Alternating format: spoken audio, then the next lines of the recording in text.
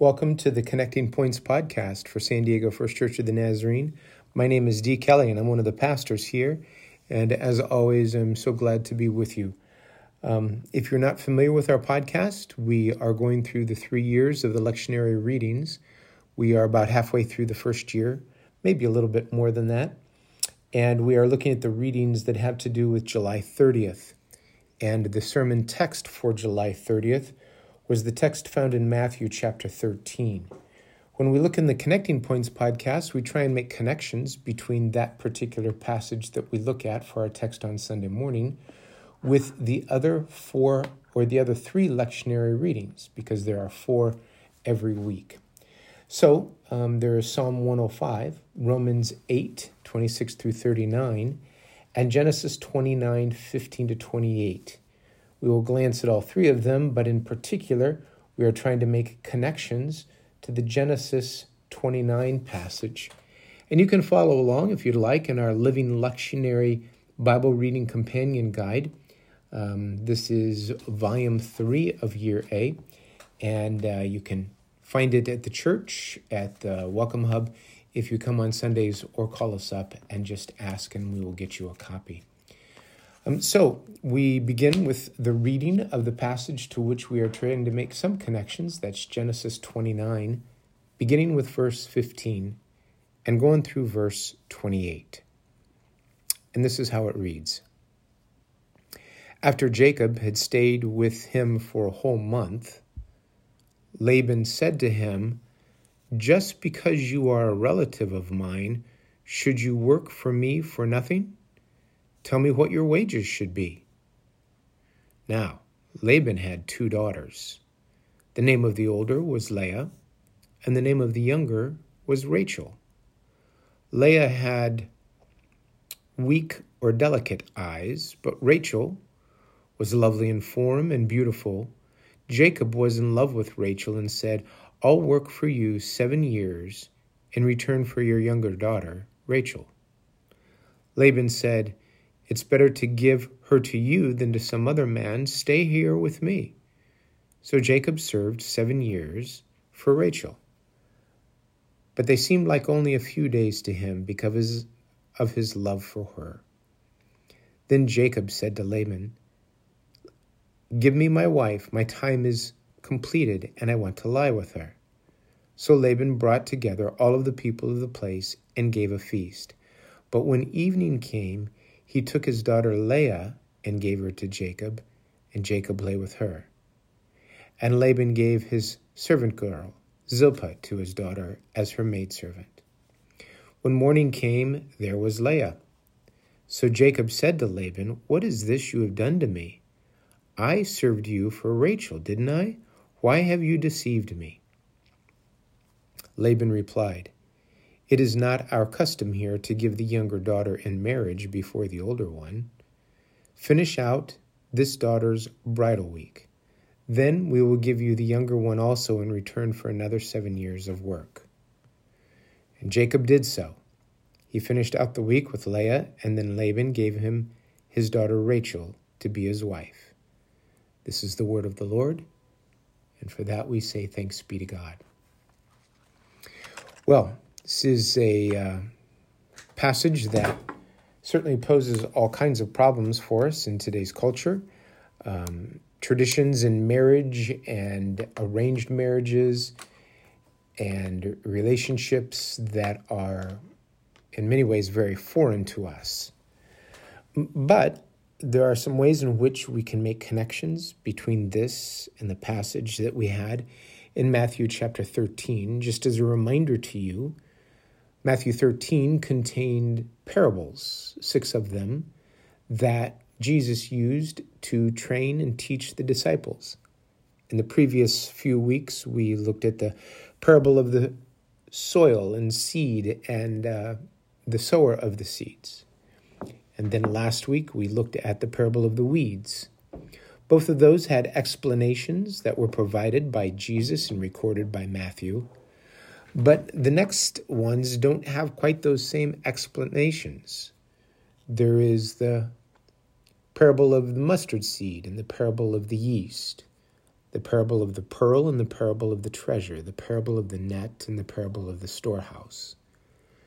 None of these have quite the explanations that the others had, and it's almost as if Jesus is training the disciples to learn how to interpret parables, to tell parables, to allow parables to unfold in their spiritual journey so that they might be the kind of individuals who can actually teach the good news.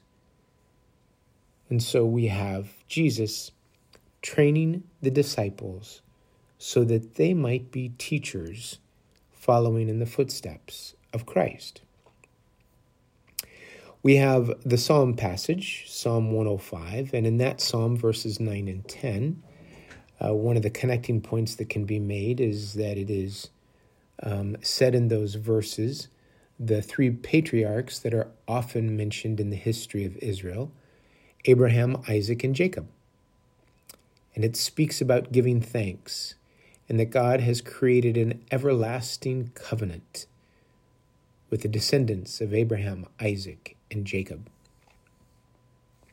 And so when we think of Matthew chapter 13 in the parables, we have to think how this sense of inheritance, whether it's a literal inheritance or a spiritual inheritance that's spoken of in the parable, or the opening lines about giving thanks, how that might tie into parables and the teaching that is described at the end of the Matthew passage, where we have the storehouse, where you take some of the old and some of the new, and what you offer is something fresh that expresses the good news in the vernacular or the colloquialisms or the ways and the ways of living of the people to whom you're teaching.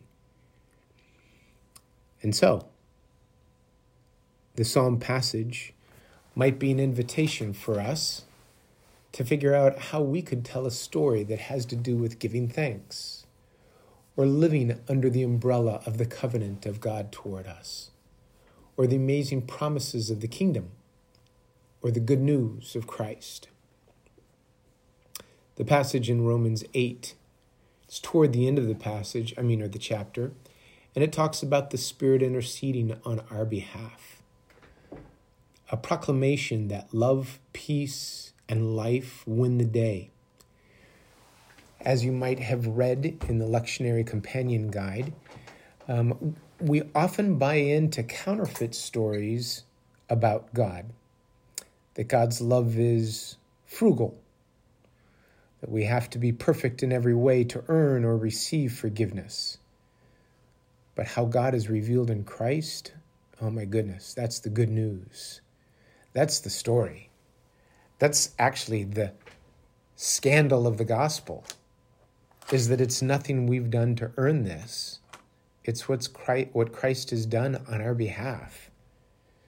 And so what are the stories that look like that? Well, some of the stories of the garden, where you plant a single seed and a crop comes up that's 30-fold, 60-fold, 100-fold. It's amazing the graciousness, the abundance, the gift of God that multiplies in such exponential ways. There's the way in which God has sprinkled God's fingerprints over all of creation in providing color and beauty and the expanse of the sky and the stretch of the sea and the creatures that inhabit this planet with us, and the nature of physics and chemistry and biology. So what are the stories that would remind you of the kingdom of heaven? Well, we come to Genesis 29, and we hear a strange story of Jacob, Leah, and Rachel. He becomes, from our perspective, rightfully indignant to his father-in-law for tricking him. And yet, this has been the life pattern of Jacob toward his brother Esau and toward his father. He tricked his brother out of his birthright. He tricked his dad and his brother to get a blessing. He was the deceiver.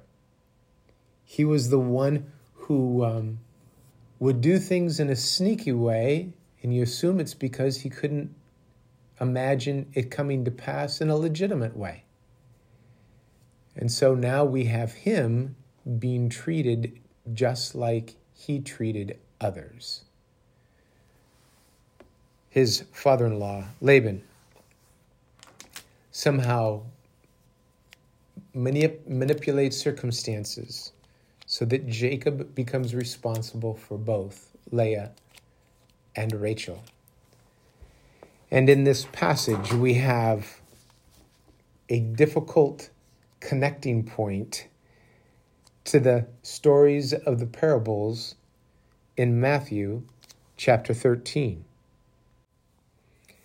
Maybe one of the messages we can draw here is that Jacob is being discipled, if not by Laban, then by God's Spirit, learning what it feels like to be on the receiving end of deception, learning what it feels like to have something stolen away from you in time, in labor, and work, learning what it means to live in a world where people are looking out for themselves and not for you.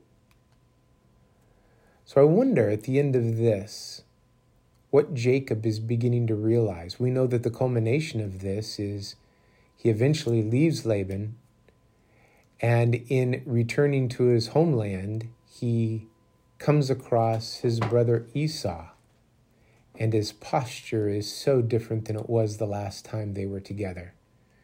His posture was one of humility, maybe even shame at what he had done. So I wonder if this is one of those moments where Jacob's character is being molded, being shaped to stand up under difficult circumstances, but to also take upon oneself the sense of humility in recognizing that the treatment you're receiving is the treatment you've doled out, reaping what you've sowed, and then maybe learning from that. So in these moments, I go back to the parables where the disciples are being taught. They've already been sent out to share the good news. They have come back, and Jesus, I think, is putting them through kind of the graduate school of discipleship as the Holy Spirit teaches them how to take the truths that are all around us, the stories that are all around us, the fingerprints of God that are all around us, and use those stories to communicate the good news. In order to do that, you need to have eyes that see and ears that hear and a heart that's soft enough for the Spirit to work and mold. Because we know there are people that hear the parables and don't hear anything. They don't hear the good news. Their eyes are blocked, their ears don't hear. But the disciples are being trained in grace and forgiveness, long-suffering and peace, kindness and love. Jacob is being trained as well. Through years of working for someone else, he's learning what it means to take your work and make it an offering to God. He's learning what blessing is all about. He's learning what grace and humility are about. And he's also learning what hard work is all about. So the connecting point for me may be different than what the connecting point is for you. I hope you'll go back to the parables, maybe in thinking about Jacob, and say, what is the kingdom of heaven like in this moment? The kingdom of heaven is sometimes like waiting for the seeds of grace to show themselves. The kingdom of heaven is like Jacob, waiting for things to come to pass that you're convinced are true, but are yet to come into full fruition. The kingdom of heaven. May this week for you be filled with gracious, wonderful moments where the kingdom of heaven comes alive for you. And may you find connecting points not just in Scripture, but in your life and in the story that each day has and unfolds. And for you, may the kingdom of heaven come to pass. I pray you have a great week. Look forward to when we are together again.